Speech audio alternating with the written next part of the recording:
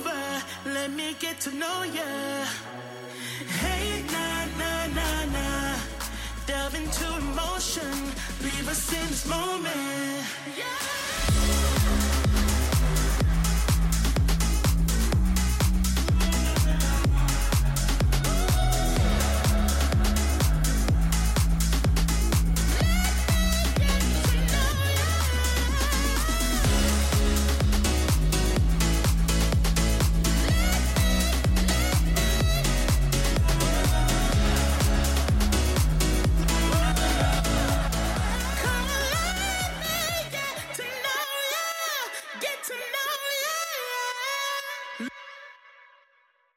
Hello, welcome to Literature Lessons Podcast, and today it's interviewing with Ivy Austin. Ivy Austin is a writer, producer, director, counselor, wife, mother, and a jack of all trades. And she's also one of our favorite dancers in one of our favorite movies, which we'll discuss later. And of course, we have Vicky Ray here and myself, Keillor. So hello, Ivy. Thank you for talking to the Literature Lessons Podcast. Wow. Is that where I am? That's where you are now. Thank you for the really great welcome. Yes, yes, I'd like you all to believe that I'm sitting here with my my two long braids and thick nerdy glasses. Don't forget the big luau sticks. Yeah, and my grass. Yep, so picture it. Well, I thought what we do is take you back to the beginning of your career. And where were you born and raised? I was born in Brooklyn, but for the first 5 years, I was on the road with my parents. I come from a musical, That's a percussionist, isn't he? Yes. Oh, you have all the stuff, don't you? It's a little scary, right? I'm nosy. So my father, percussionist, was traveling around with shows at the time, and when I was born, my mother whisked me away. So the myth is, and we joined him on the road, and I grew up hanging around theaters during Flower, Drum Song, My Fair Lady, and How to Succeed in Business. So those were my kindergarten year or my school years. Yeah. And then we went back to Brooklyn and settled for a while. And then things were looking up and we moved to Queens. So that's where I spent most of my childhood, actually, in Queens, in Rego Park, Queens. When did you become interested in musical theater and decided this is the path that you would want to go down?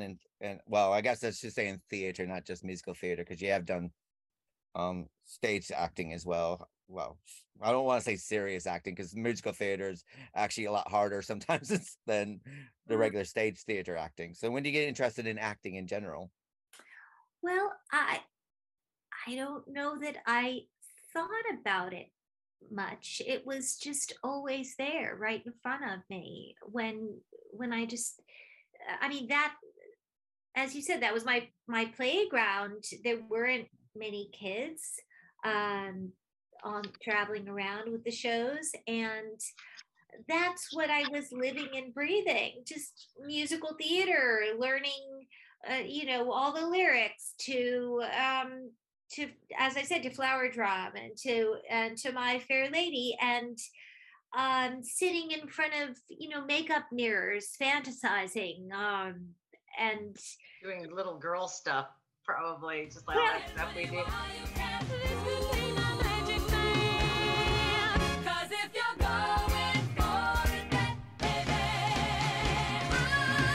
I'm gonna get it right. You better get it right. I'm gonna get it right. You better get it right. You better get it right. You better get it right. You better get it right. It wasn't Patricia Birch, I believe. Wasn't she a big influence? Oh yes, I mean she became a major influence when I was about 20. She was a director, people. Yes. And she directed the original Grease on Broadway, didn't she? Mm-hmm. And Okay. we first met so we really fast forwarded here. Oops. We can go. Oh, listen, I'll talk for days. We met when I was auditioning for the Broadway company of They're Playing Our Song, and I was just finishing up college, and they were auditioning for the three voices of Sonia Walsk, and I had put on that I was going to call it the freshman 25 pounds, but it was a freshman, sophomore, junior, and senior 25. So it's a little fluffy, as we say in our family. And I went to the audition, and she called me up to the table. I was down to the last couple of people. She called me up and she said, lose the weight, and I'll see you the next time. And I did. And several months later, they held auditions for the first national company if They're Playing Our Song. And she hired me. Very good. Yep. So you were a Soniette. I was. Yay. Yeah, we had a great time. I stayed out on the road with that show for about a year and a half. Wow. I have to sit there and say They're Playing Our Song. I was a huge Neil Simon fan anyway, but They're Playing Our Song turned me into a huge Carol Bayer Sager fan. Ever since then, I've read her. She wrote every song that she's ever written. I have a copy of it. I got a playlist with every song that I can find with her in it. I got her albums are simply fantastic. Her 3 albums that she came out with. And also, she even wrote a couple of books of fiction, which I have, as I've read. But yeah, so to deal with that music is fantastic. Yeah, indeed, really, really exciting. And it's funny. We'll touch on this later. You said I should use the song "Working It Out," my theme song for my next chapter, but gotta wait for it. Now, I have to say, being a Soniette on They're Playing Her Song I think it's probably more exciting than being one of the 3 guys, because the female vocals for those have a lot more fun with their music that they have. We did have a lot of fun. Yeah, I'm trying to think. The guys, they weren't as flashy as we were. And although I don't like to use the that terrible word AGE, we a couple of years ago was the 40th anniversary of the show, and I was thrilled to be in the Actors Fund performance on Broadway, one night only, to sing again. That was a hoot, and I'd forgotten how much fun it was to be one of the voices.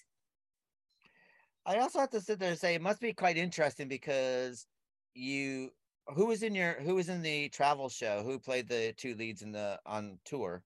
Okay, it started out with Victor Garber and Ellen Green. Wow. Fantastic. Ellen Green, she's a legend, isn't she? Yep. We had some good times, and I was just a young little thing. But I'll tell you, this is just a little tidbit here.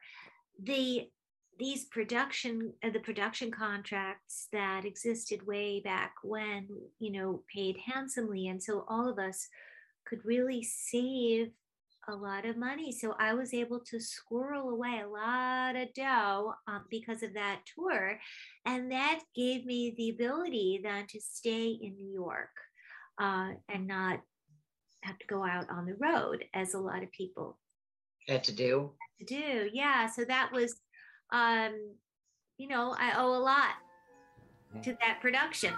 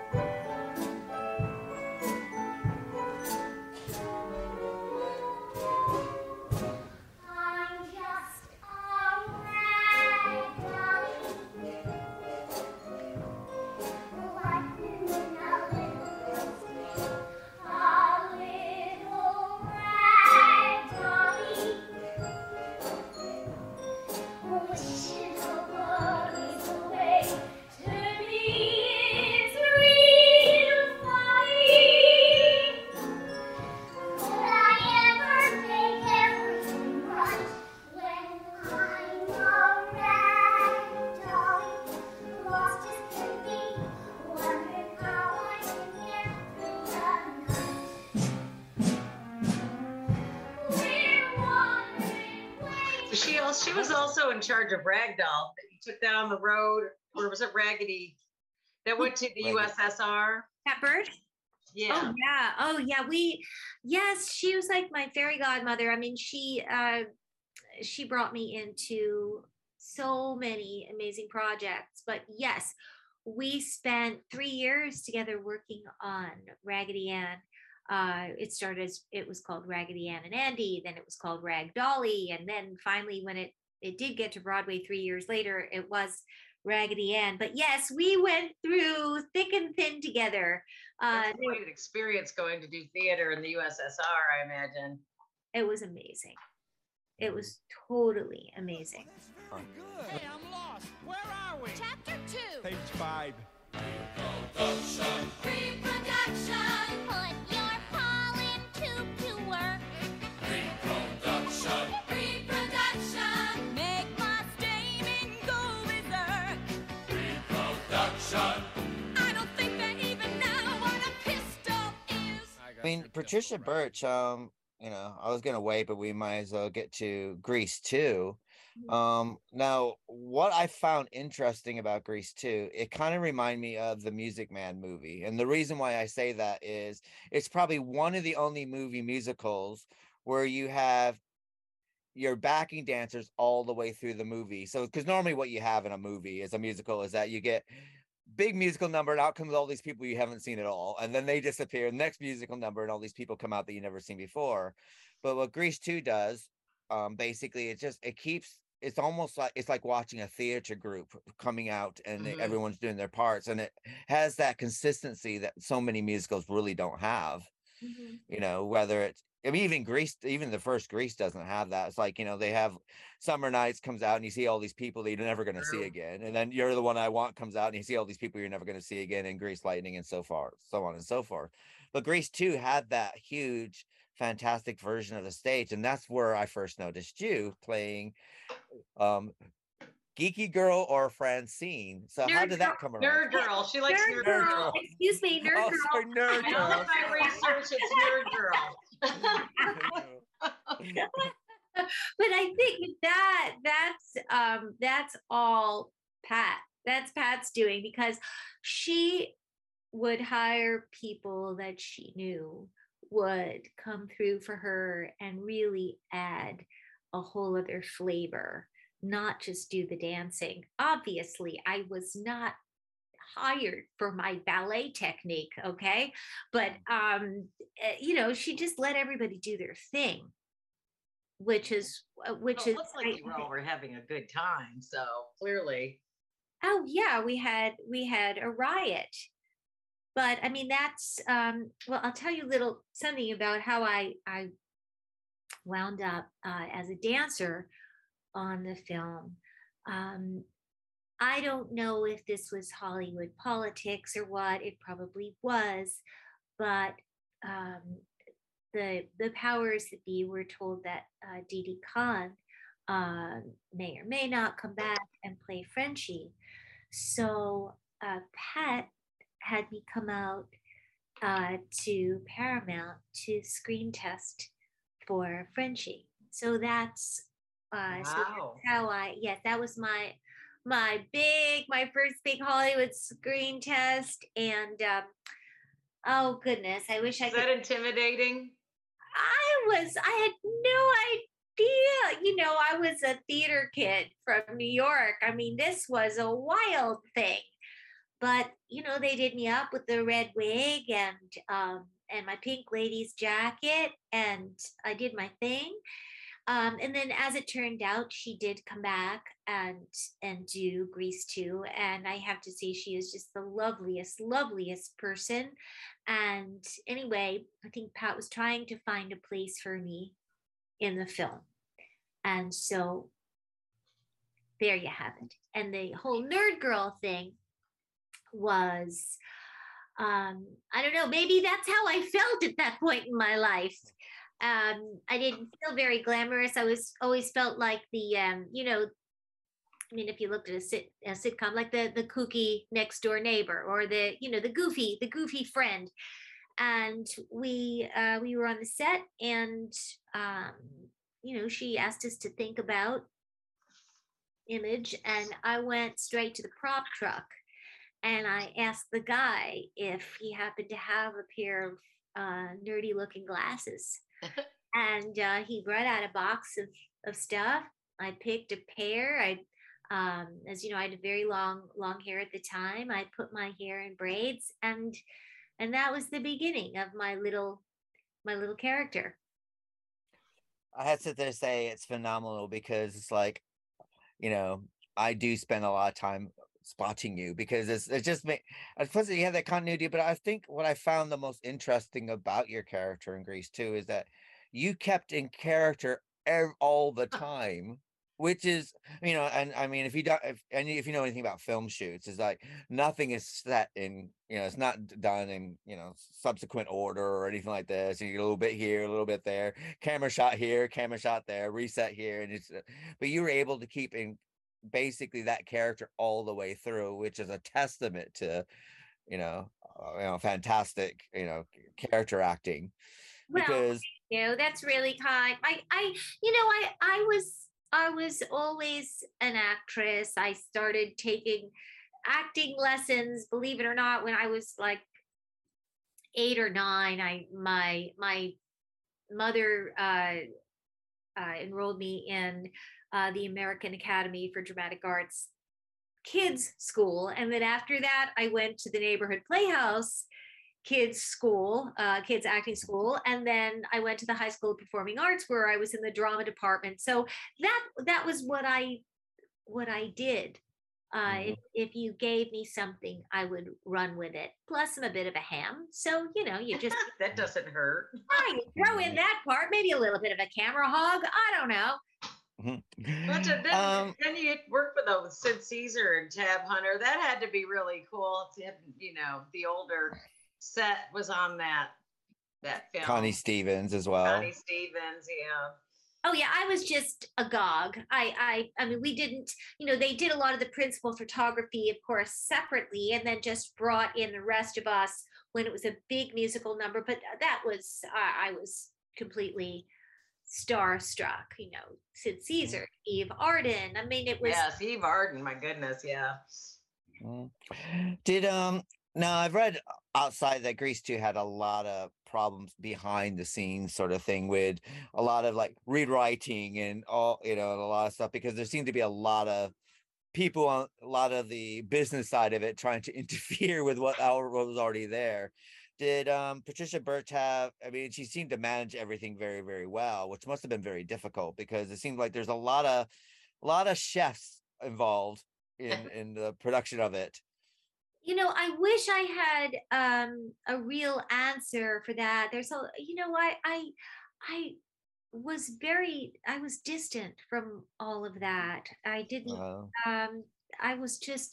I was there for 4 months, day in and day out, but just showing up and ready to dance and ready to sing. And it's just the greatest thing going. And I was somewhat naive and really not tuned in to what may or may not have been going on. But I do know that it was a really big deal for a woman to be directing as big a film as that was. I have to sit there and say, it's a phenomenal piece. I mean, the way that it's filmed and the way it's put together, and I said before, the big production numbers. And unlike its predecessor or a lot of musicals in the 70s and what we see in the 80s, really didn't have all that production that was going on. It said before, the great big production dance numbers and everything that went through with that. And I think that, Patricia Birch did a fantastic job when you consider that, you got this multi-million-pound movie that's made, to become like this monster hit. And then it's like, almost the knives are out before it even started sort of thing. But she still stuck to it.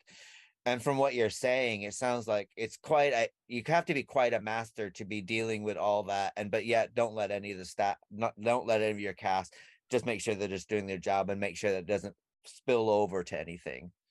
I'm sure that that other people were more in the know, like Michelle Pfeiffer or Maxwell Caulfield.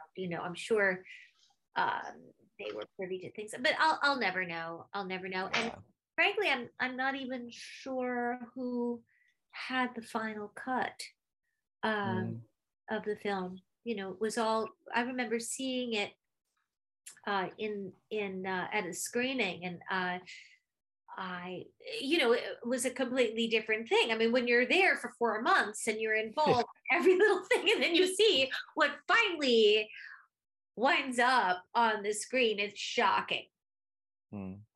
Well, I remember Dinah Manoff saying that when she did, because she won a Tony Award for you know, ought to be in pictures, and then she did the film version of it, and she said that it's amazing that when something gets cut together, that turns. She's like, it's almost like it's not even the stage show anymore, even though it's the same lines and everything like that. So you just never know what's going to happen in the final cut, sort of thing. Yeah, it's almost unrecognizable. Did you get any time I was quite interesting. Did you get any time to talk to Lorna Luft, because she's also a big theater person as well? Yeah. Just briefly. I think as again, you know, the principals were really in a very different category. So, but everybody was lovely and cordial. We had a good time. But no, we didn't really get to know each other. Okay, because I didn't know if, like, you know, after Grease too, because you're both, you know, New York stage, and I didn't know if there was any chances that you would bump around or run into each other, sort of thing, because it's kind of New York's kind of a big place, but it's also quite a small place at the same time. Yeah. It's kind of this... Yeah, but then again, well, you know, from the introduction, the lovely introduction you gave me, you know, I kind of didn't stay in one. Big and shiny, melting your heart of stone. I'd love to get you on a slow boat to China, all to myself, with nobody else. Yes, all to myself alone. One field long enough. I mean, I kept moving around all throughout my career. So you definitely diverse. There's no doubt about that. Right, we're done just about everything. So right, we decided we were going to call me eclectic, right? Eclectic, yes.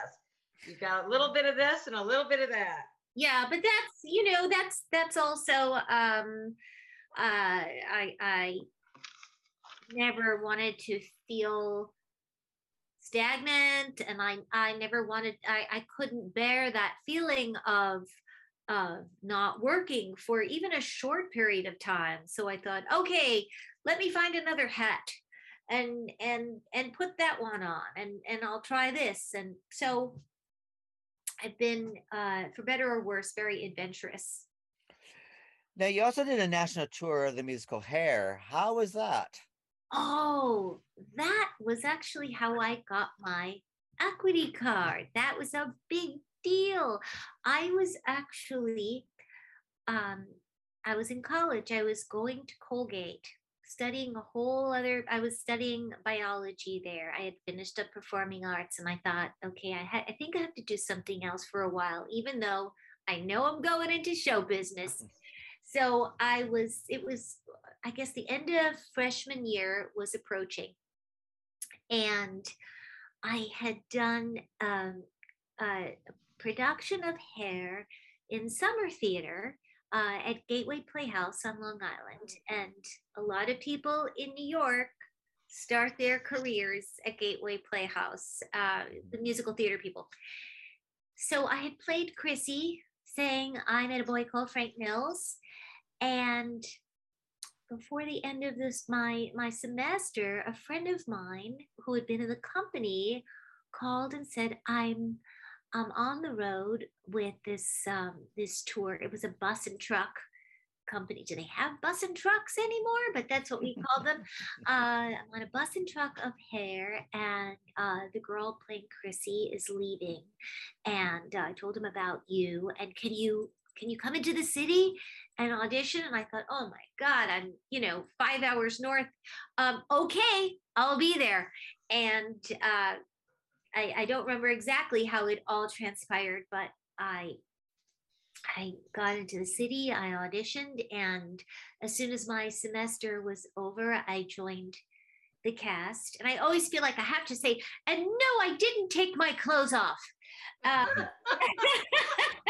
getting naked was optional. So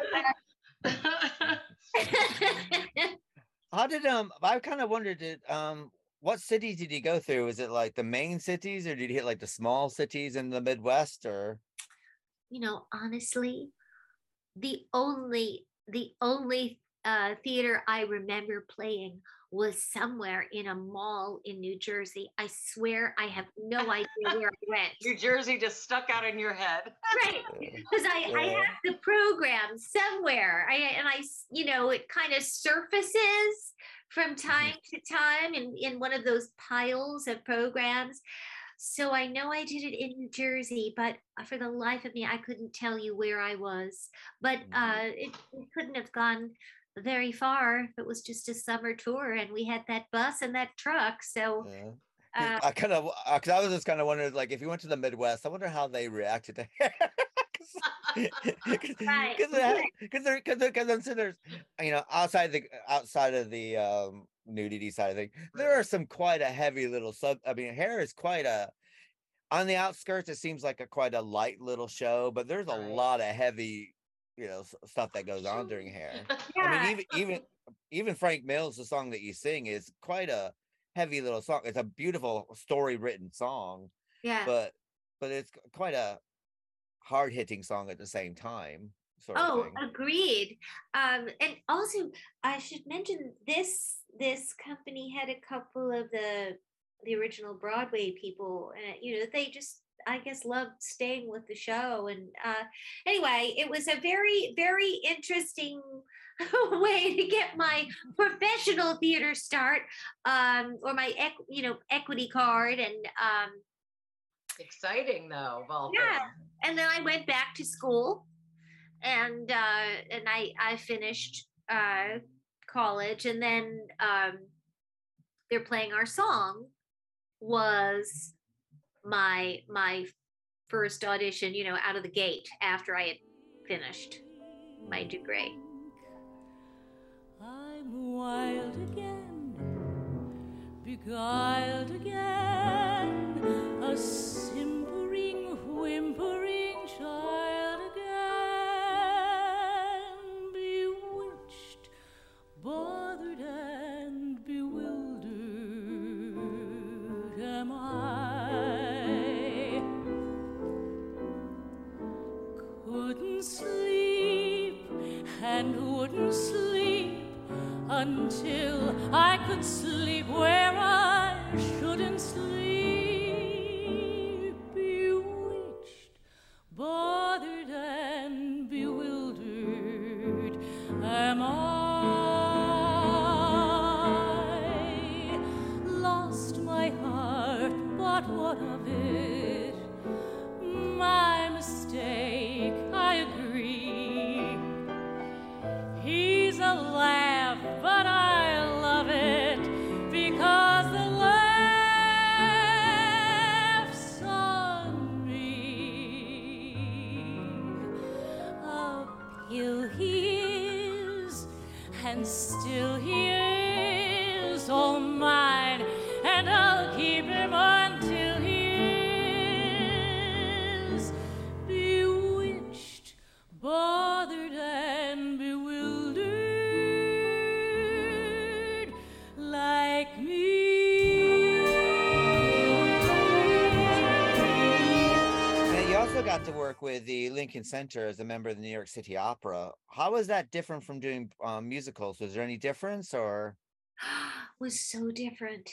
First of all, it's like being dropped into a completely different world. Broadway people, I guess, you hear about a lot of crossover artists and crossover musicals, but the opera world is extremely different in terms of not only the training, but the way, things have changed. The structure, it's funny, when we would get hired to do musicals, you wouldn't necessarily have the script and the score until you were going to start rehearsing. So you'd show up, you'd give you everything, you'd have a few weeks, and you learn it, you do it, you rehearse it over and over and over again, and then you open a show. And so I had to learn, in opera, people prepare for roles for years. You show up ready to sing that role, and it probably sounds so silly, to be explaining this. It's probably like a duh moment for a lot of people, but coming from musical theater, it was definitely a big deal. Not that I put in years of preparation to sing the role of the pink sheep in Candide, but certainly I did a lot of prep for Sweeney Todd. Oh gosh, that's right. Yeah. Sweeney Todd is outrageously fun. That was just an amazing opportunity. And you got to sing some choice words there as well. Yes. I did made the most of those, right? But yeah, the opera world was very it was a real eye-opener for me, and plus once you're on the roster, and I was actually there for 8 seasons, and Wow, wound up it was during the Beverly Hills years, and the company was receiving a lot of funding to do Broadway revivals. So I was there for 8 out of those 10 years, and there were very few Broadway people that had come in, and we were just kind of this odd little group. So I got great opportunities, and I was kind of learning about the opera world on my feet, and being plugged into a lot of different productions. Plus, if you're in the company, you can go sit in the viewing room and see as many operas as you like. So that was where I got my opera education. Well, it's quite interesting also because two of the shows that you mentioned are these kind of weird hybrids of musical opera, like Candide. I mean, it's one of the most difficult musicals they ever perform. I mean, it's Leonard Bernstein. Glitter and Be Gay is like one of these songs that's like, it takes a special someone to even to be able to pull that off without some kind of a operatic training sometimes. And then Sweeney Todd, of course, with all the, a friend of mine did Sweeney Todd here. My ex did. And I just remember him, he was in the chorus, but just the chorus parts itself, just what, more pie, da, da, da, everything that went into that. And it's like, it's very, very difficult, which like opera it is. So it probably was like a weird kind of a musical fusion for you as well. So absolutely. But I loved every minute of it. I really did. One of the shows you did whilst you were there is one of my all-time favorite musicals, which is The Music Man. How was that? Oh yeah. I love The Music Man. I don't know what it is. Who doesn't love The Music Man? That was a great time. Bob Gunton was Harold Hill. I played Ethel Toffelmeyer. Now, yay! Sort of a gads. And I just remember, oh gosh, what happens? There's a pageant or a show, or where all the Pick a Little Talk a Little ladies are, they're doing a little. Yeah. I'm trying to remember what they were talking about now. It's been so long. No, it's Pick a Little Talk a Little, Pick a Little Talk a Little, cheap, cheap, cheap, talk a lot, pick a little more. That one. But they're That'll gossiping be going about through Marion. my head now for the next few days, guys. Yeah, they're gossiping about Marion. But then there was a librarian. Librarian. But I think, something comes back to me about the Grecian urn, and then I don't know, we each had some a small talent that was featured. Okay, this is so embarrassing because I don't remember this, but somebody out there will know what I'm talking about. But then I remember I had my talent was at the end. I did a slow motion split. So I'm going to demonstrate with my hands, center stage like this, very, very slow. And when I think about it now, my everything in my body hurts, and I sat there and had a big musical ta-da. I don't know how I did it. Even in my better years and younger years, I could never do that. No matter how limber I was, that was not. I think you have special DNA to be able to do splits. I just do. Also, if there's a full orchestra and a full cast, and 2,000 people sitting out there, and oh, I'm center stage, I'm gonna do this now because I have. No matter what, it's gonna happen. Right. I'm like a weeping willow, weeping on my pillow. For years and years, there ain't no sweet man that's worth the salt of my tears. Down and down he dragged me, like a pain he nagged me. For years and years, there ain't no sweet man that's worth the salt of my tears. Right. And then you'd I guess each magazine or periodical had kind of its own vibe, and you had to know the audience, in terms of where you chose to place your personal ad. Anyway, I was involved in the workshop of the show and the workshop production, and the creative team of the show went on to create Friends. Oh, no kidding. Oh, Marta Kaufman then. Yes. Oh, was that who did that? No Yes. Okay. Wow. How cool is Actually, that? it does make a little bit of sense now, because I remember I have the script for it at one point where I've actually read the script and stuff like this. So because they did like a small soundtrack album that kind of came and went very quickly. But yeah, that makes sense now. Thinking about some of the lines and some of the characters, it does make a little bit of sense then. They also did Will and Grace, didn't they, as well? The same team did that as well.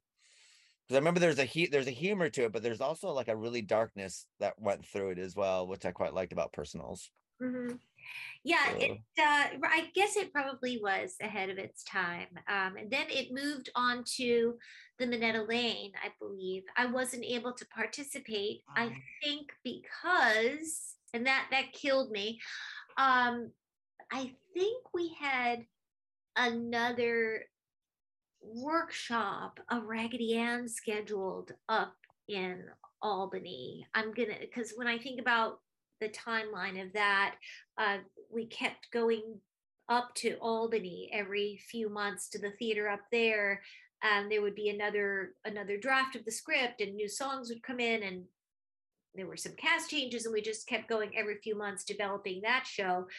And obviously that was an opportunity that I was not going to pass up. And so when Raggedy Ann called, I went. So I had to pass on the next production, sadly. Bummer. I know. I also you also did some work with Melissa Manchester as well, which kind of brings you back to this Carol Bayer Sager again.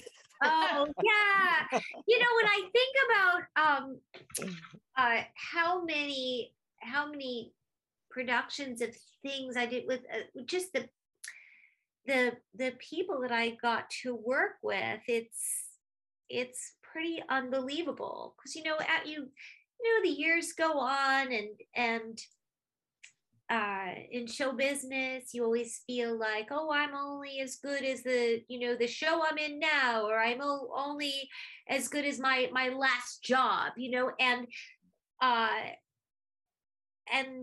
I don't ordinarily sit around and kind of honor all of those pieces that do make up a career. Right. What about you shared stage with I believe it was Soledad O'Brien and Lily Tomlin? Oh, In Your Face, New York. I think it was at live at Symphony Space. yes. Well, I'll give you a little background to that. Yes, one of my reinventions was I got involved with a group of people on the Upper West Side of New York. We did political satire, although I think we called it a political cabaret, because when you call something cabaret, you are allowed to sing all the songs without, without them paying for Music rights. Right. Yes. Yeah. So Wow, I didn't know that. That's interesting. yeah, so when I see you, Vicky, doing a cabaret, If I'm out there doing a cabaret, I can sing everything I want. exactly. Anyway, Symphony Space had kind of been my a really comfortable kind of my performance gym on the Upper West Side for so many years. I was involved in so many things there, and Isaiah Sheffer, who was the artistic director, got together with another writer producer, Martin Sage, and I was asked to be involved with this political cabaret that they were going to call the Thalia Follies, to do in the Thalia Theater. It's hard to say, Thalia Theater at Symphony Space. And we did this for, I think, like 9 seasons. Wow. Several times a year, our little cast of characters would get together and we would do sketch comedy and parodies. And that's where I was given an opportunity to start writing comedy lyrics. And so that was a blast to just come back. Originally, I think we started doing like five times a year, and it would run for a week or two, and then we'd regroup and meet at the neighborhood diner and talk about what we were going to do next. And anyway, years later, Martin Sage decided to do a show similar to that, and he called it In Your Face, New York. And we did start doing that at Symphony Space. If that's what it says there, we did it at Symphony I believe it says it started at Symphony Space. And then we did it in Brooklyn and at St. Anne's. And then he went on to do the show. At a point, I was no longer involved with it. And then he did it, I believe, at Merkin Hall. But same kind of thing, all sketch comedy and crazy lyrics and just good times. Lily Tomlin. Yes, Lily Tomlin. Yeah, she was pretty amazing, and Soledad was great to work with. Everybody. Your girl for all seasons, all the year through. Your girl for all seasons, 'cause I love to be everything to you, just you. If you fall in the fall, you'll see September can be Emily. If you fall, say you'll fall for me. When autumn leaves are falling from the tree. Before I forget, I wanted to ask you, because I'm not trying to get back to Greece, but you did have an active fan base, and I did read that you had a production of Greece. There was a reunion in England, in London, called Cool Rider. Yeah, that another group of writers, producers, directors, actors put together a concert version. Wow. And How cool. I don't know if I have my years straight. That was the 30th anniversary? I believe it was in the 2000s, I believe, but I could be wrong. It was at the Duchess Theater. I remember that. Yes. And gosh, I don't even know how somebody I contacted was just me. really surprised about that because I never heard about that, and I started reading about it, and then I saw that in London you had a reunion, and it was called Cool Writer, and you did say it was like the it was just all the songs. I believe it what you call it the concert version of it. Concert version. So I thought, I said to one of my sons, "Hey, honey, want to go to London with mommy for a reunion?" Why, sure. Why, sure. So we went to see Cool Rider, and I believe it was playing all week. And I went, and of course, everybody was so gracious, and it was at during that reunion. Maybe I was the only. Don't know. I may have been the only visitor from the U.S. So there have been a lot of reunions all over the place, which I have not been a part of. But I decided, okay, London, I'm going. And anyway, they said, okay, well, please, come back again to see the show before you go. And meanwhile, I was really embraced by the cast. We went out, we partied, we had so much fun together. And then on the last night, my son and I made plans to go back and see it one last time. And we stood in the wings. And before I knew it, we're just watching because I don't think you could get a seat that night. And amazing. They took the curtain call, and all of a sudden, I'm getting the motion to come out on stage. And I said, like, what? Who, me?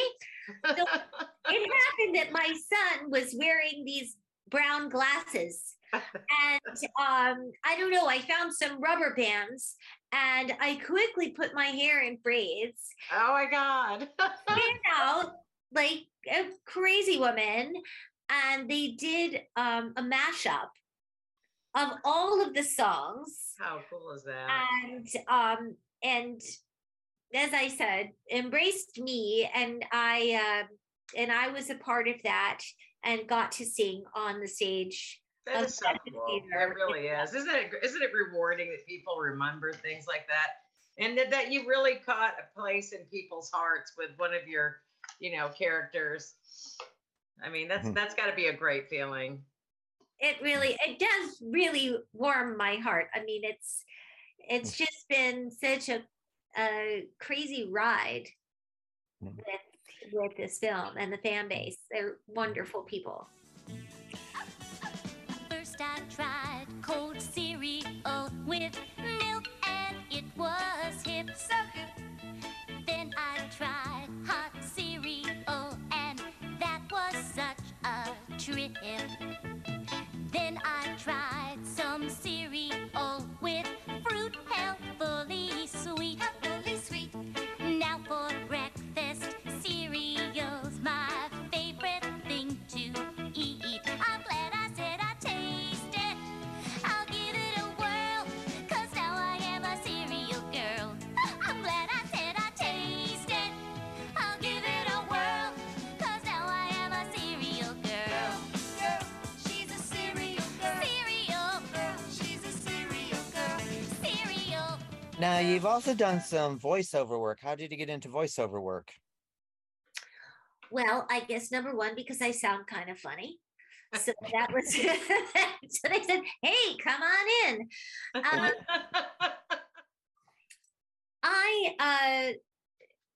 Originally I had met some people through my dad. My father, he was on the original team of Sesame Street. He was on the original, the very beginnings of Sesame Street, correct? That's amazing too. That is so cool.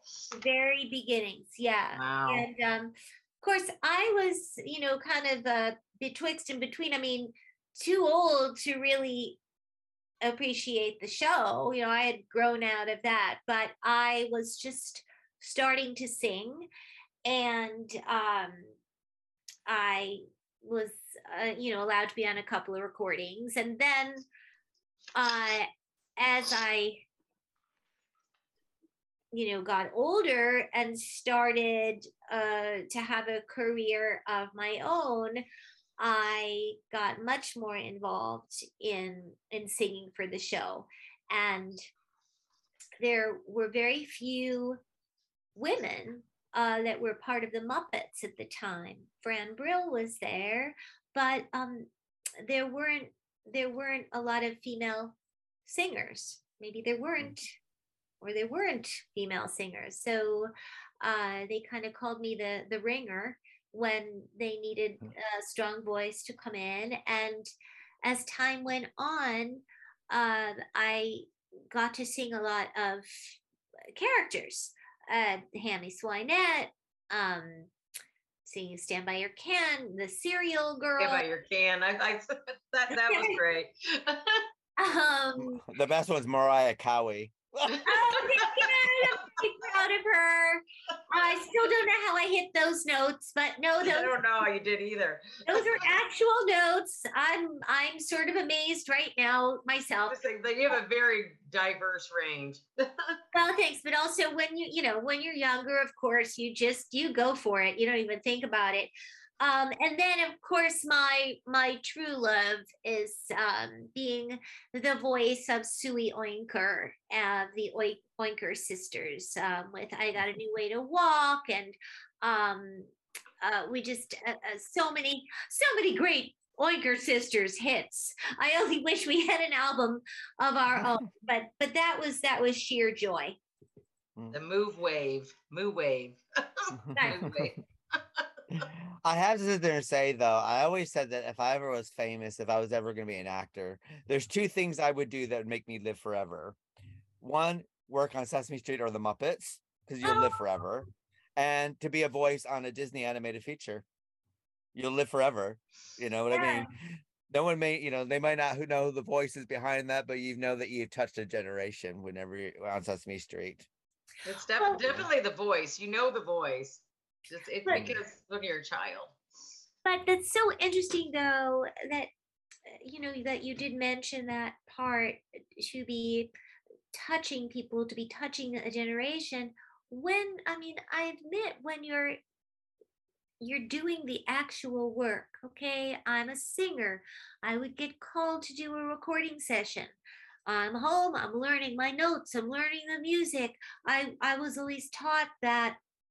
It's like, no shit, when you go into the studio, time is money. You show up, you're ready to do your thing. And so I would go into the studio more times than not, just ready to record and get the job done. And not, who's thinking about who's listening, or who's going to hear it for the next 40 years. That wasn't part of my experience. So then over the years, and I have to, and I've mentioned this to some other folks, I was not credited on a lot of these vocal appearances. And it was really with the growth of the internet and Sesame Street fans who really wanted to know who was behind all of these characters, that I began to be credited for a lot of this material. And well deserved too. Well, thank you. I appreciate that. But also to then be contacted by people who grew up with this, and like you're saying, Keith, to realize, oh wow, I was actually part of somebody's growth, somebody's childhood. That's came into everybody's living room. It came into mine, we were watching it when we were little. So. Well, I know that for like certain things, for me, for instance, is like my favorite cartoons are Rocky and Bullwinkle and Underdog, and June Foray as Rocky Squirrel, she's whenever I think of Rocky as part of my childhood, it's just a part of me, and it's to the point where it's just like kind of always fills me with a little bit of happiness or whatever, whether it's fractured fairy tales or whatever was going on for all that stuff, Dudley Do Right, all that sort of stuff. And I mean, Sesame Street for me, I mean, my favorite was, I remember when it came on, I think I was like 4, came out, 69, wasn't it, when it first started? So, and I remember in school, they would bring the TV out and they would, before VHS, so you had to watch it live. I remember those days. And I just remember Oscar the Grouch. To this day, Oscar the Grouch is just like part of me. It's just like, I have such a love for him. And so, so I always thought that, whenever I became famous, you have to do Sesame Street, because Sesame Street it's just part of you. It really does. Anybody's been on Sesame Street when you look back. Yeah. Yeah, and it's like comfort food too. I mean, Sesame Street was like comfort food. When you're older, you just, I remember that. That's sort of like smelling a familiar smell. But I'll even put like Janice in the Muppets. I love Janice. I don't know who does her voice, but I love Janice. The hippiness. And I get excited by Janice. I know people get excited by Kermit and Piggy, but I'm like, where's Janice? I was an Elmo girl myself. Yeah. You did Elmo's World too, the voices for some of Elmo's World? Okay, not specifically, but sometimes I would go in and do a session, and I confess I didn't always know where the music was going to wind up. It's just you're hired as a musician. You come in, you do your thing, and then sometimes you don't know then that's where it's going to go. Gotcha. Oh, I didn't know that. Correct. Or times when I would come in to do background singing. All right. So I might be there in the studio with 2 or 3 other people, and they're giving us the harmonies to sing. And we're listening, we got our headphones on and we're listening to somebody maybe doing like a mock lead vocal or just a click track or something, and we're just singing our part. And then years later I would see it on the show and I think, oh my God, that sounds familiar to me. I think, wait a minute, I know that harmony was I must have been in that song.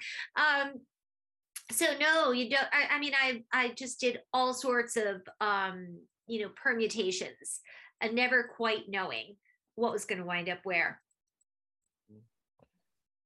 Now, how long did you stay with Sesame Street doing the voices for? Was it through up to past Jim Henson's death and stuff like that, or? Yeah, I was actually there until my father passed so he passed in 2010. Okay. Shortly after that, the show started going through a lot of changes in terms of they scaled the show down, and it became it was just a lot of things were revised. So I haven't been a part of it for a long time. The only thing that I was a part of was the big anniversary a couple of years ago at the Museum of Moving Image, where I did get to recreate Hammy Swinette and sing Stand By Your Can. So you got to come out into the spotlight. Yeah, Serial Girl. Yes. Mississippi River, I'm going down to New Orleans. I'm about to end my crooked letter I. A crooked letter I. Come back, Mississippi, flowing down to New Orleans. And it flows right by my Tennessee home, where history was made by Steamboat Bill. Memphis is the town I need.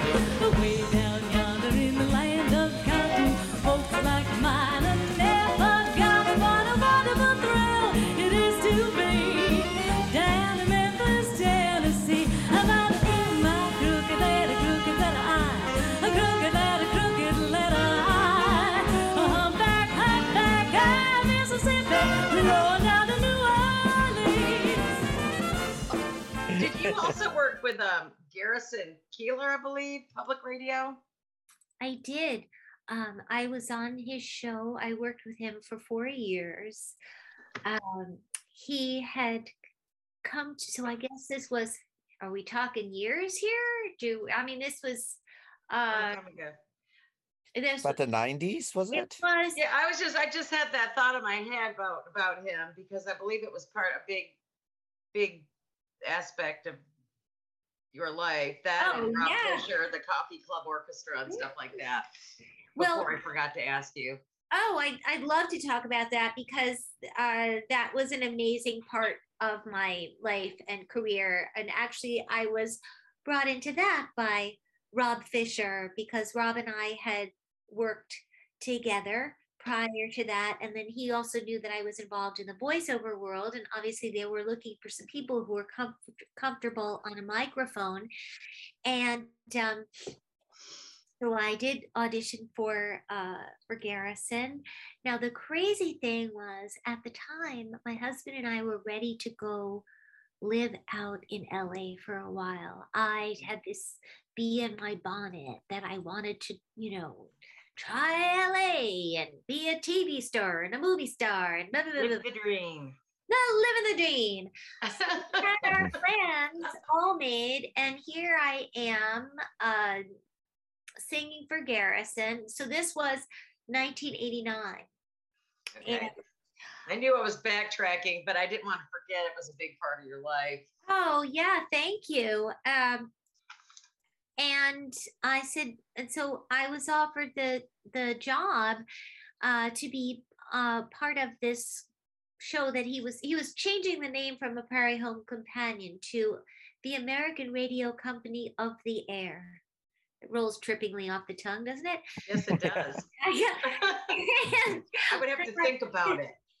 And so I said, well, thank you, but we're actually moving to LA next week. And he said, well, that's okay. We'll just bring you back every weekend to do the show. And so that's talk about, just my dumb luck. So we moved to LA. And the show brought me back to New York every weekend for the first 2 years of it. That's so a lot of traveling. It was a lot of traveling, right?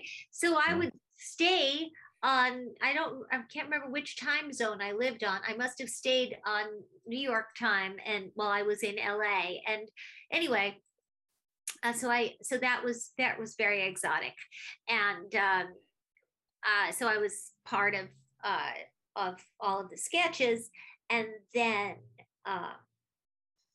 at one point he asked if I would like to sing a featured song with the big band. And I said, okay, sure. And that was the beginning of becoming the girl singer with the big band. And so I was then the third and fourth years we traveled all over the place. I can't remember if we went back to the name of Prairie Home Companion at that point, but there was no that sort of New York vibe thing that seemed to be history, and we're going back to more of the old format of the show. I have to sit there and say, though, for our listeners out there who are not familiar with it, but when Garrison Keillor put this together and this became a radio show, this was a quite iconic. It became an iconic show that people would tune into. And we're talking about a period where, people were kind of tuned into their HBO and their cable and their satellite and stuff like this. And all of a sudden this radio show and people would stop, turn off everything and just get involved in this world. And it was a phenomenon, and I think that some people kind of forget that there's this radio show phenomena that happened right in the middle of all this technology that started experimenting out from everywhere before podcasts, even before what we were doing. I mean, this, if this was done today, it probably would be like a podcast, really. He was doing that in Minnesota. So, in the beginning in 1974. So I believe it was And- 1974. Yeah. an NPR radio. So, but I just remember. I mean, I think it was like in Time magazine or Newsweek, and I just remember, And I was living in this country at the time, and we heard about it here, and we were, And I remember like people were like trying to figure out how they could listen to it over here, and by that time, internet radio just started. So you started being able to pick up American stuff, and people over here were listening to it. Yeah, it was. I mean, I confess, I had no idea what a huge thing it was until I got involved in it. And at the time, I was told we had 3 million listeners each week. That was a lot. You know, that was a lot. I mean, maybe it was more, but and there was also some. There was a huge amount of funding from the American Booksellers Association. Mhm. So it was a pretty wild ride. It was pretty wonderful. And also, A radio drama in the middle. That's what it was. Is a radio drama show, and you yeah, know, right. And then we did, I played this character of Gloria. Garrison wrote the story of Gloria.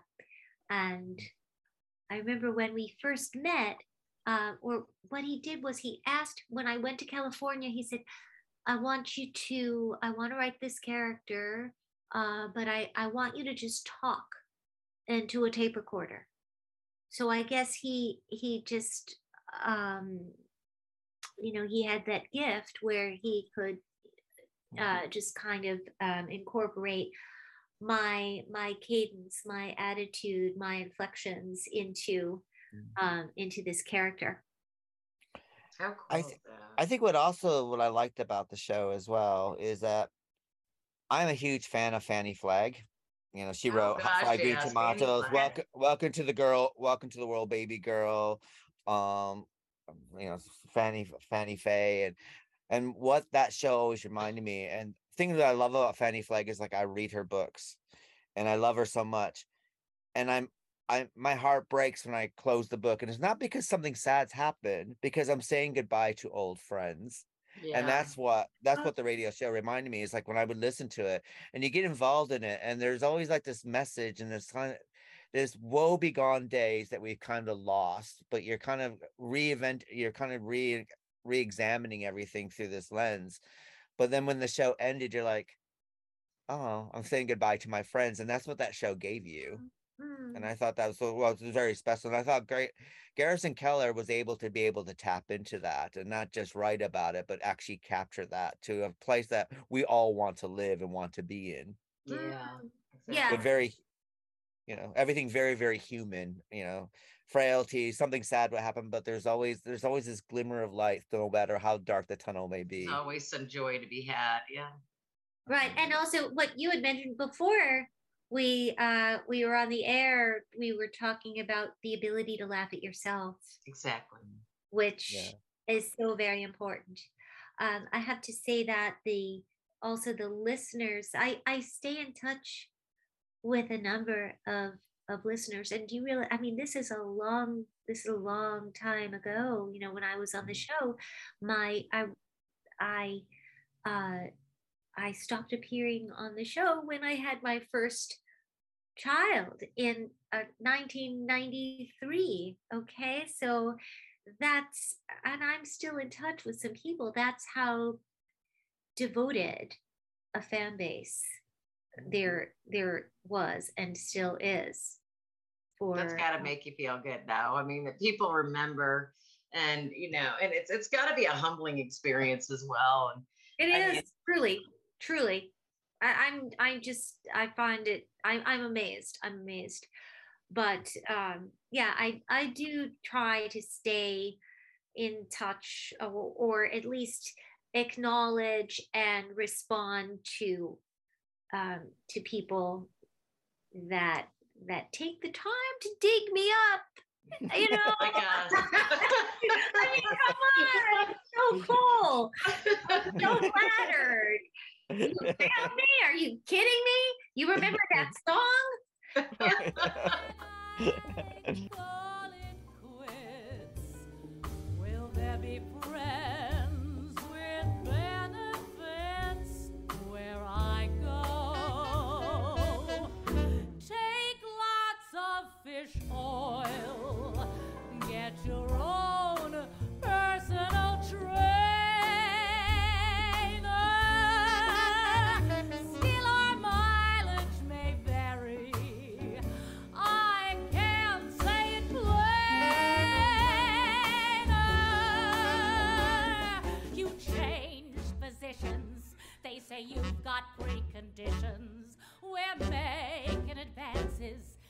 let's not take any chances.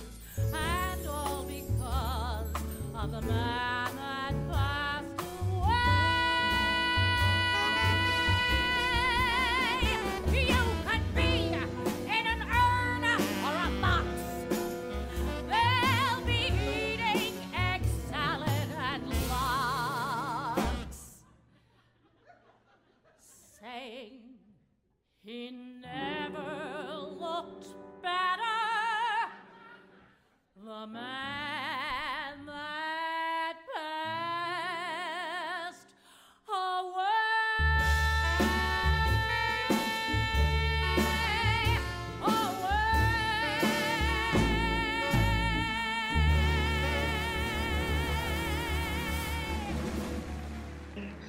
I want to touch up on some of the writing that you've done. You did a lot of writing for the Thalia Follies. Well, how did you find the writing process? Do you enjoy the writing process? I just love it. I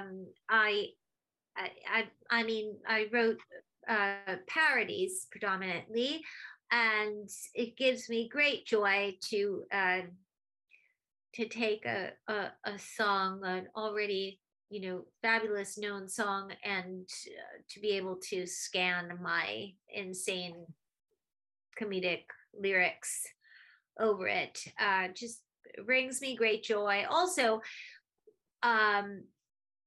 it was kind of easy in that I really knew my audience on the Upper West Side of New York City, where I was living. So, I mean, that's so important when you write, right? You got to know your audience. Exactly. And so it was kind of it was a community thing. Everybody's, the performers and the audiences, we were at one with each other, but that was a hoot. And,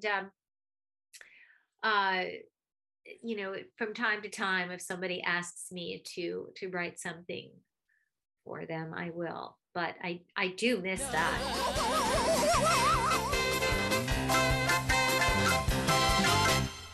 This little pig went to market. This little pig stayed home. This little pig had roast beef. This little pig had none. And this little pig cried wee, wee, wee all the way home.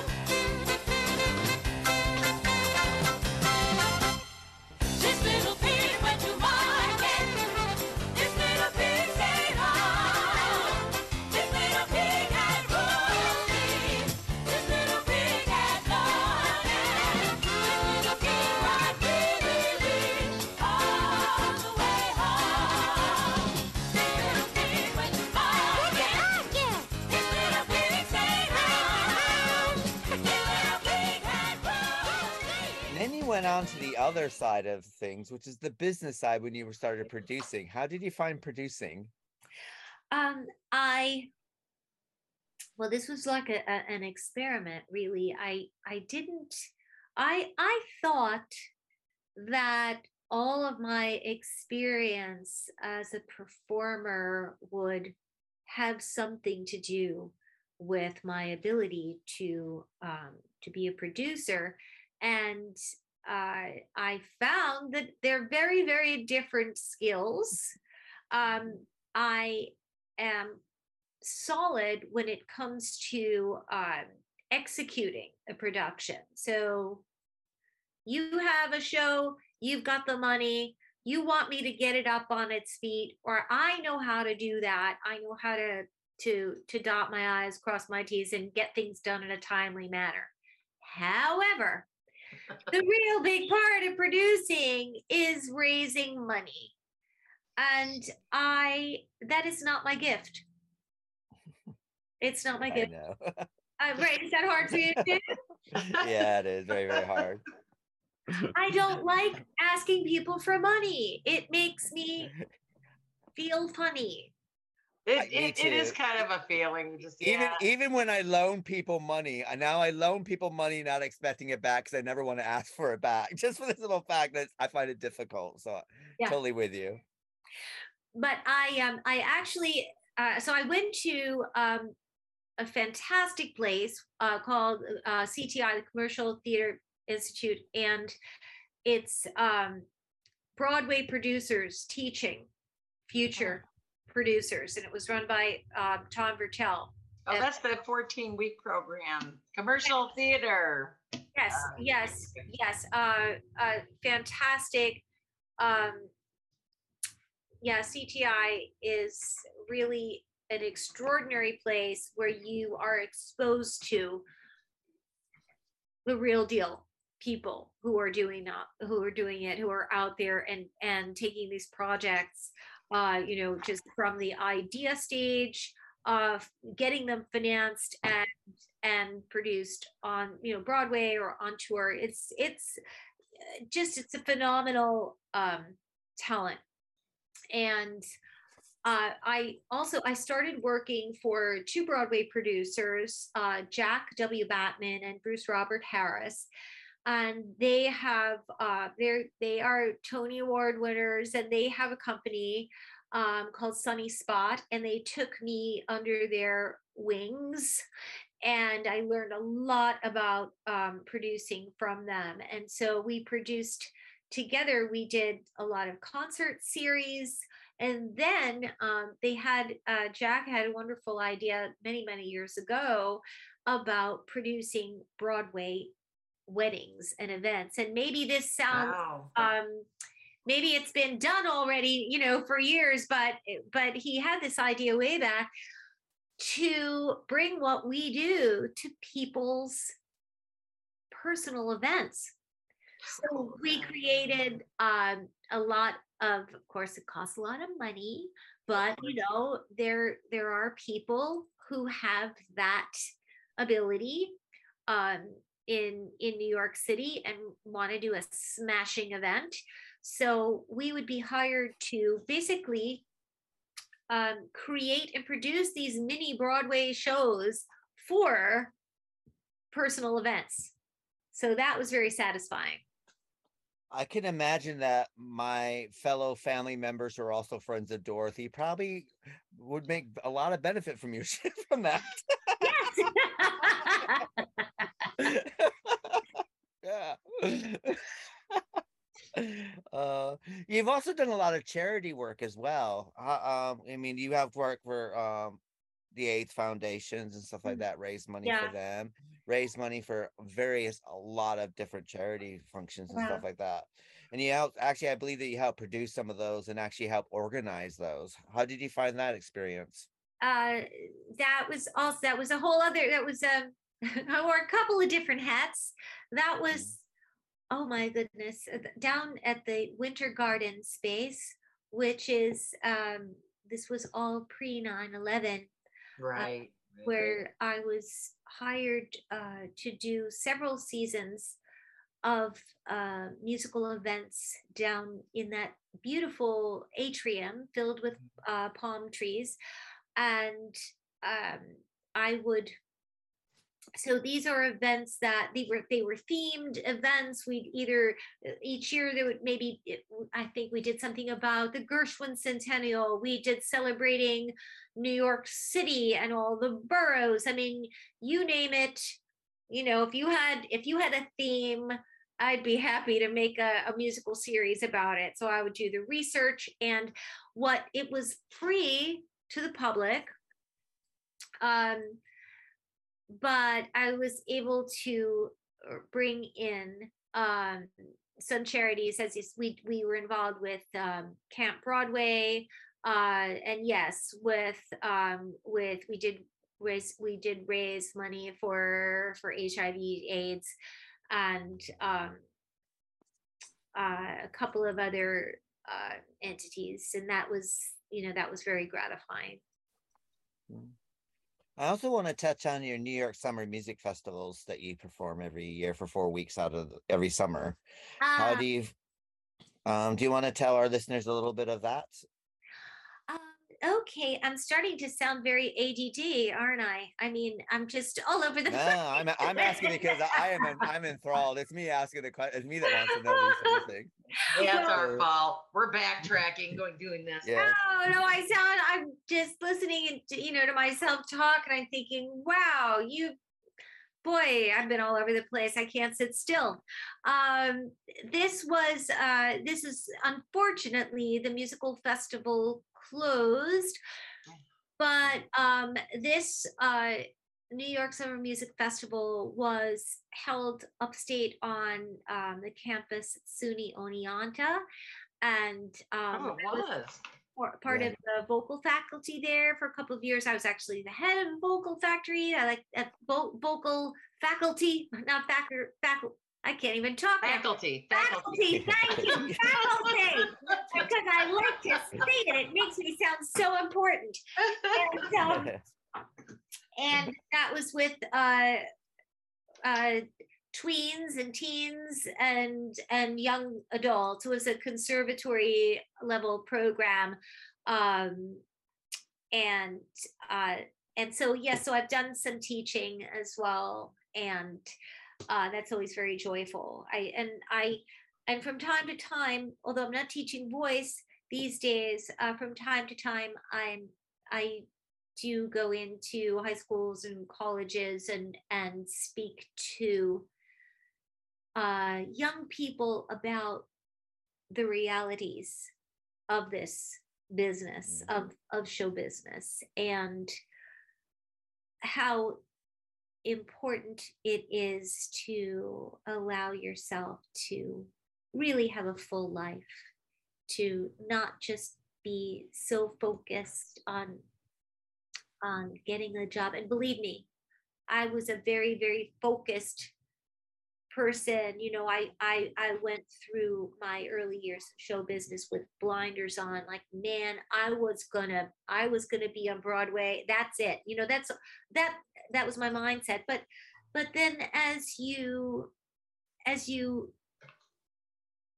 develop in your life, it's just important to, as I say, paint the whole canvas.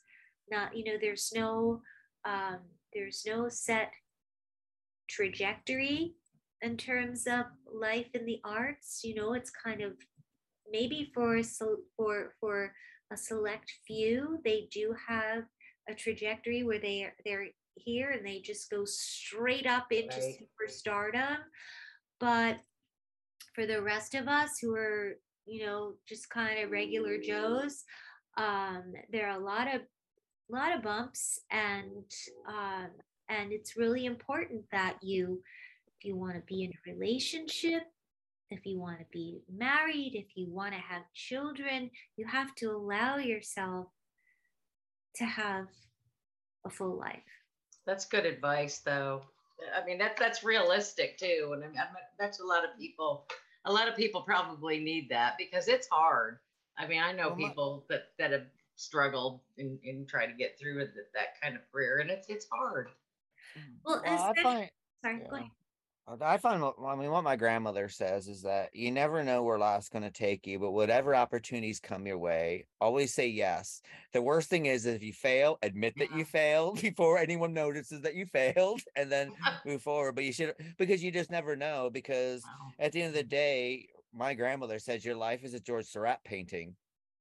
Yes. And up close, all it is a bunch of dots, but when you step away from it, those dots make a beautiful picture.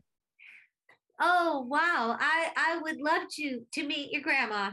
Right? I mean, she's very wise. She taught me a lot. She taught me a lot of lessons. She taught me 5 basic lessons in life. It's like, with the aid of demons, angels can be born. She goes, why never take the merry-go-round where you go round and round and up and down. Better take the roller coaster. You may throw up and make a fool out of yourself, but at least you're going somewhere. You can't go back to it yesterday, sort of thing, because no matter what you do, you just keep going forward, and always laughing. Always find the humor in every bad situation that you've been in, because there's humor to be found in everything. And no matter where you are in your life, remember, you're always in the storm cellar, and you don't know what's happening when you're in the storm cellar because you're in the eye of the storm. But once that tornado passes, make sure you get out of the storm cellar and basically trace that where that tornado's been, and you pretty much trace where you are right now. So these are the things that she taught me, and these are the kind of things I live through life with. So.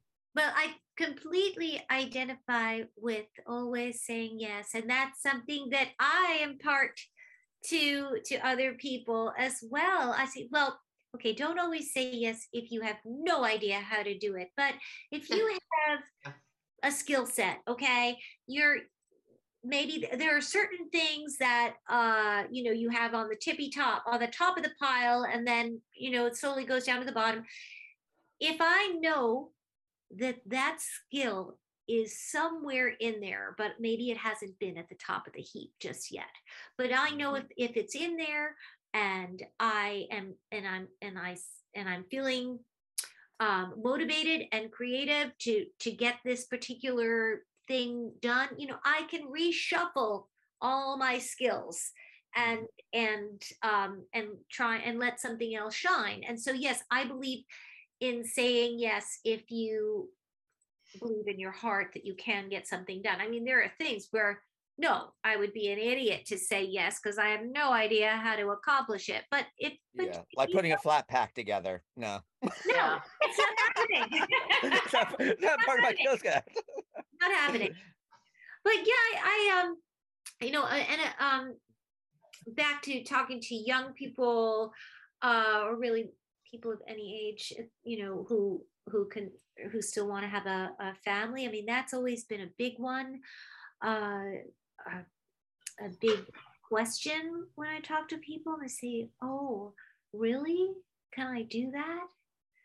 And I say, "Well, yeah, but you can't have everything. You can't, and certainly can't have everything all at the same time. Right. But you only have one life, as far as I know. And if there's something that you want to do, you have to take the time to do it." Exactly. I mean, I do question this. I ask myself these questions all the time. I mean, what would it be like, if I had opted out of having children? I mean, would my career be in this extraordinary place? Would I, have this celebrated status? And, but what is that at the end of the day? I know, you could end up like Amanda, who was married to Johnny Depp. You never know. You never know. You could have this great star, but then but there's plenty of great stars that seem to have something terribly lacking in their lives later on down the road. So everybody's got their troubles. Really weird. Yeah, we all do. It's just really weird. You don't know, do you? So right. Chicago's all right. It's got Marshall Field and Soldiers Field, and it's on a nice lake. But it hasn't got the Hansons in the park. It hasn't got the skyline after dark. That's why New York's my home. Let me never leave it. New York's my home, sweet home. San Francisco? San Francisco is a lovely place. It's got lots of hills and lots of thrills, and it's near an ocean of some size. But it hasn't got the Bowery or the Bronx. It hasn't got the Harlem honky-tonks. That's why New York's my home. It's my favorite city. New York's my home, sweet home. And I think that brings us to what you're doing now with your counseling. Yeah. Are you a counselor or a therapist? Sorry, I did check that out. Well, you can call me whatever you want, because it's sort of the same thing. I mean, officially, I'm a marriage and family therapist. And several years ago, I felt like the opportunities to perform were decreasing, and also I didn't really have it in my heart to just pack my audition bag again. It's like. Right. With my tap shoes, hanging off the tap shoes already. And I thought, well, I do like school, and I've gone back to school a couple of times in my life for various things. And I thought, well, what can I do where I feel like I have some life skills that may, that may count for something. And it just happened that near where we live, there was a college that was starting a marriage and family therapy program. And I'm not sure what possessed me to sign up, but I did, and I did all as an experiment where I would take 2 courses each semester. And I think, well, okay, you know what? It really doesn't matter because, it's just an experiment. And then Good way to look at things, though. I love how you look at things. It's a good attitude. Well, for this, it worked because it was so alien to anything I had ever done. I admit, Vicki, I can't do that with, things pertaining to the arts. But for this, since it was so different for me, I could do it because I felt like anything that I accomplish here, it's a bonus. And anyway, the next semester came, and the semester after that, and then I thought, oh, wow, I think I'm doing this. I'm actually doing this. So what I started to do was I tried to integrate my performing arts piece into this. So whenever I had the opportunity, when I had to write a paper, or when it got around to writing my thesis, which I will tell you about momentarily, I tried to bring in my experience in the arts. And then when I realized I had to write a thesis in this program, which scared the Jesus out of me. Just the word thesis in undergrad school, it just instills fear in one's heart. Right. And I thought, what am I doing? And at this age, are you kidding me? So I started to really look at all the stressors that I had experienced in the performing arts, things that I didn't really consider stressors, but now that I'm older, we can give them a name. Right. And I started thinking about beauty constructs and the gender constructs and weight. I've been on my own ass about my weight my entire life. Weight is such an issue.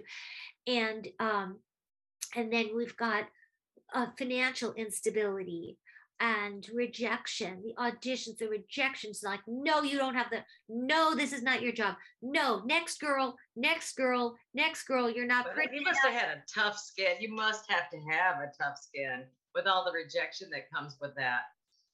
Yeah, well, yes, but I think anybody in the arts cries a lot too. We have a tough skin, but we just, we cry, we suck it up, and we go back again. Move on. Yeah. So this was really the first time I ever stepped out of myself and looked at this life that I had been living in the arts. And so that became my thesis. And I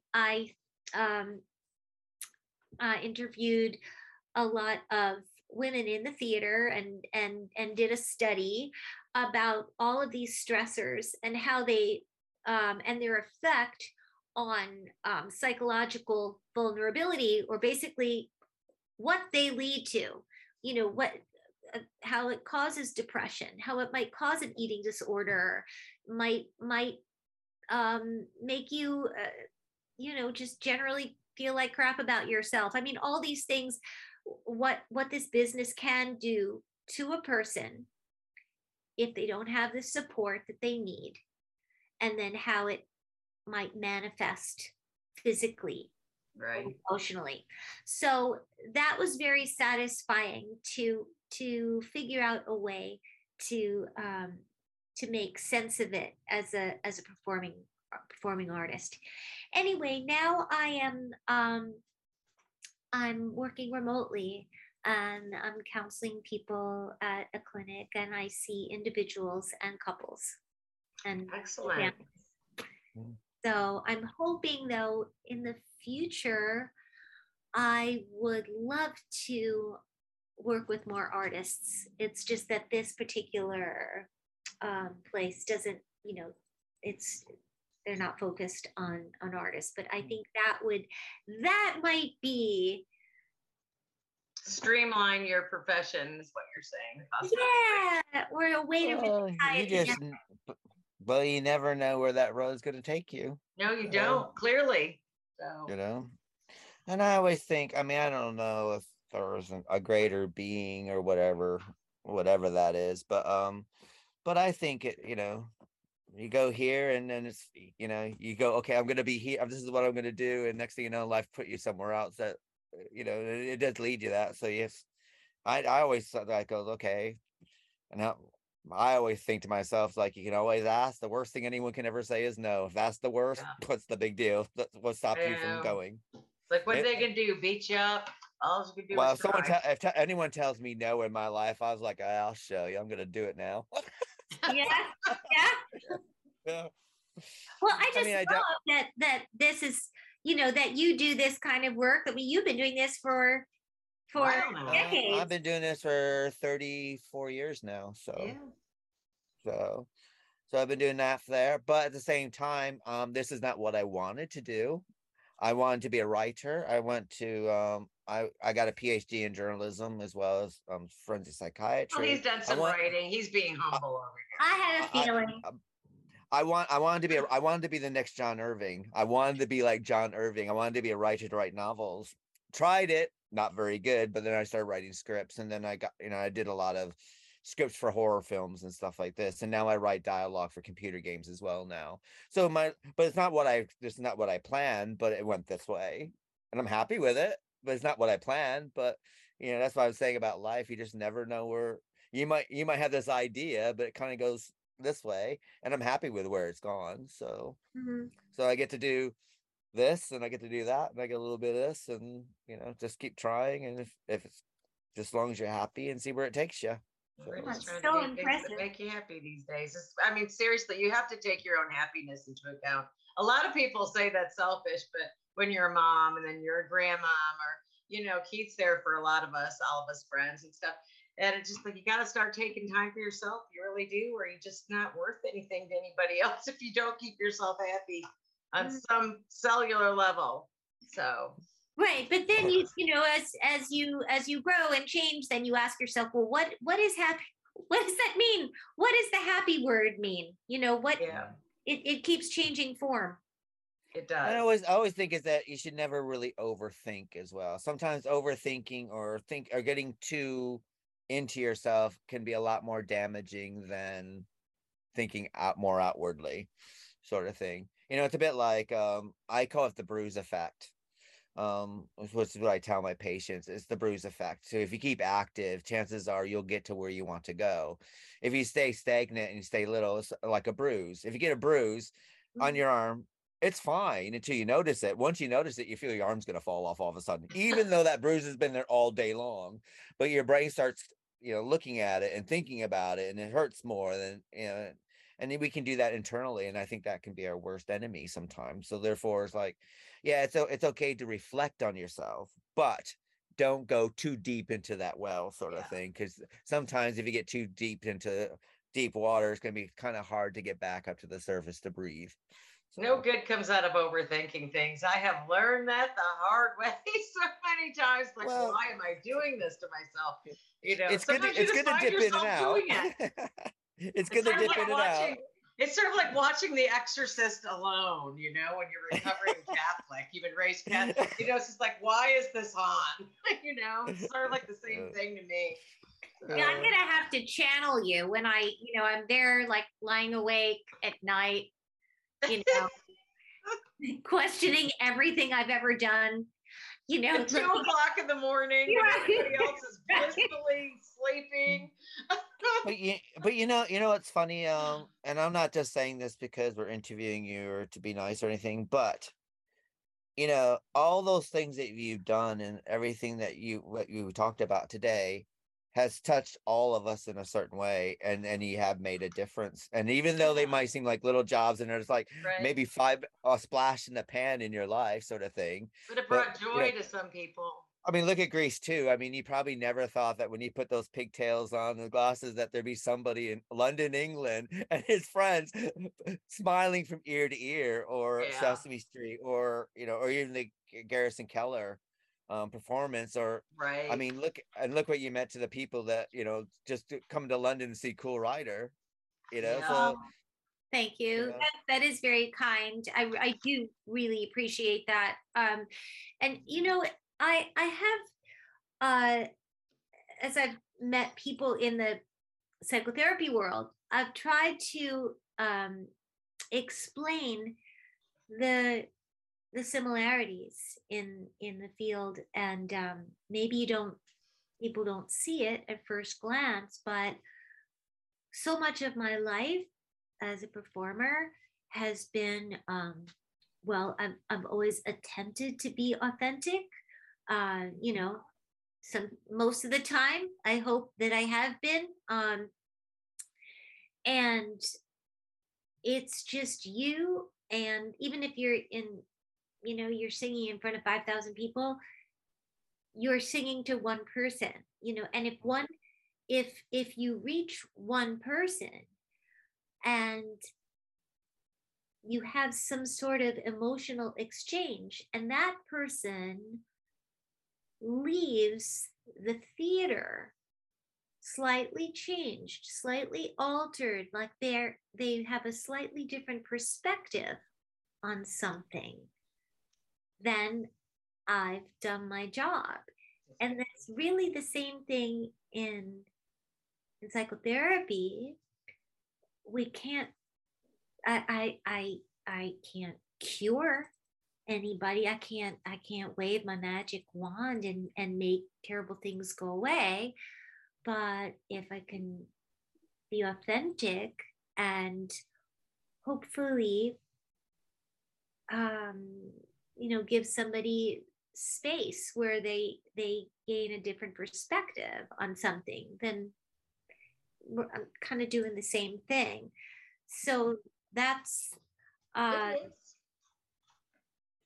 it's very similar.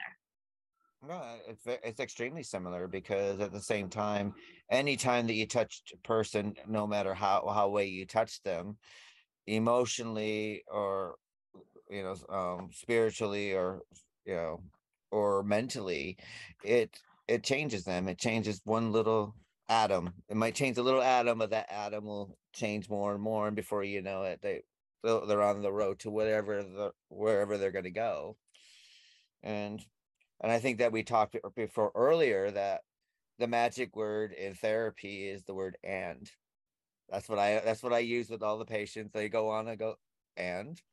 Well, and they go, "What do you think?" I go, "It's not important what I think, it's what you think." And they're always surprised by that, because it's like, I don't have the answers. You have the answer. You do. I'm here, you have the answer. And I'm here just to listen. So, but I'm not I can prescribe, but I'm not a very big person on prescribing. I try not to, because it's like, unless it's a chemical imbalance, that's something different. But if you're depressed, I'm not going to write you an antidepressant, because you need to figure out why you're depressed, because I'm not going to mask it for you, but I'll be here if you need me. I'll be here and listening to you, and we'll get to the bottom of it eventually. Might not be today. It might be a year from now. It might be a decade from now, but life's about reconciliation. It might take you 5 years to get into that middle of the tunnel, but at least there'll be a light 5 years later on. So it's up to you. So. Are you looking for a graphic design that will take you to the next level, or something that shows confidence within a growing market to help you stand out amongst the crowd? Amazing Designs gives consistent and on-brand designs, whether you are looking for something conservative or you want to let your imagination soar. They bring professionalism to a high standard, and they're able to visualize your ideas and give them that extra edge. Working one-on-one with their designers will give you a design that will live up to your expectations and more. Affordable, expert designs for all occasions, whether it's logos, brochures, or whatever you can dream dream up. Amazing Designs is your to-go place for creativity and hands-on expertise. Try Amazing Designs today. Contact them via email at amazingdesigns505@gmail.com. That's amazingdesigns505@gmail.com, or reach out by phone at country code 1-805-203-0427. We love them so much here at the Literary License Podcast that we use them ourselves. But I'd rather be different than be the same.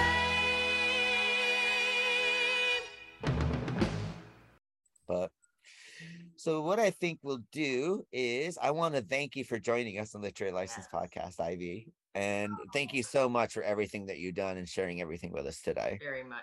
And I want to thank you for inviting me and just creating this just welcoming, fun environment. And as I said, it's kind of a strange thing to be interviewed about your career where, you know, when you're just sitting around on a daily basis, it's like, that's just some stuff I did over the, past 4 decades.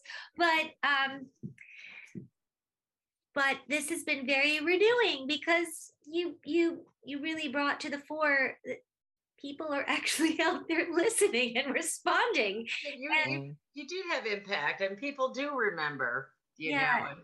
And there are people out there that enjoyed your performances, and you did touch people. And I think people need to be reminded every so often of things like that. You know?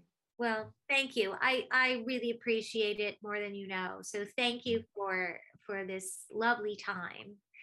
And let me know how it all turns out. We sure Will do. So it's good night for myself. Good night, Vicky. Good night, everybody. Take care of each other. Good night, Ivy. Good night. Thank you. And we'll see you next week. If just one person believes in you, deep enough and strong enough, believes in you, hard enough and long enough, before you knew it, someone else would think, if he can do it, I can do it. Making it two whole people who believe in you.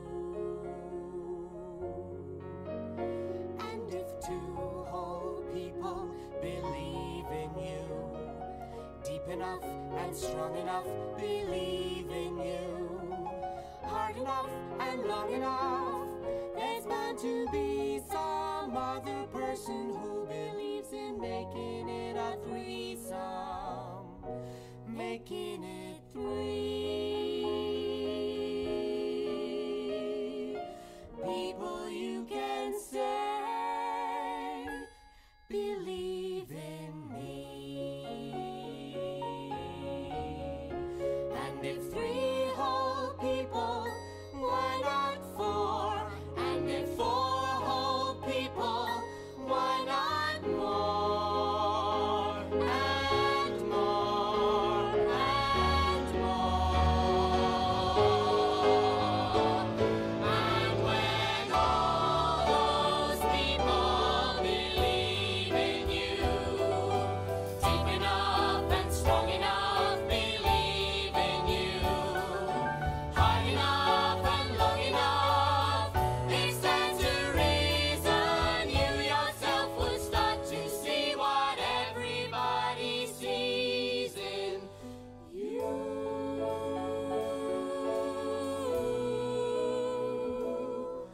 Then maybe even you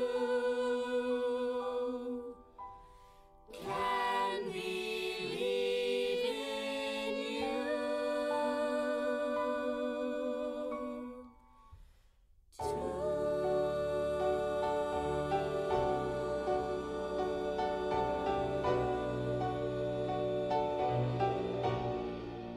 As Lucy always says, he isn't much of a dog. But after all, who is?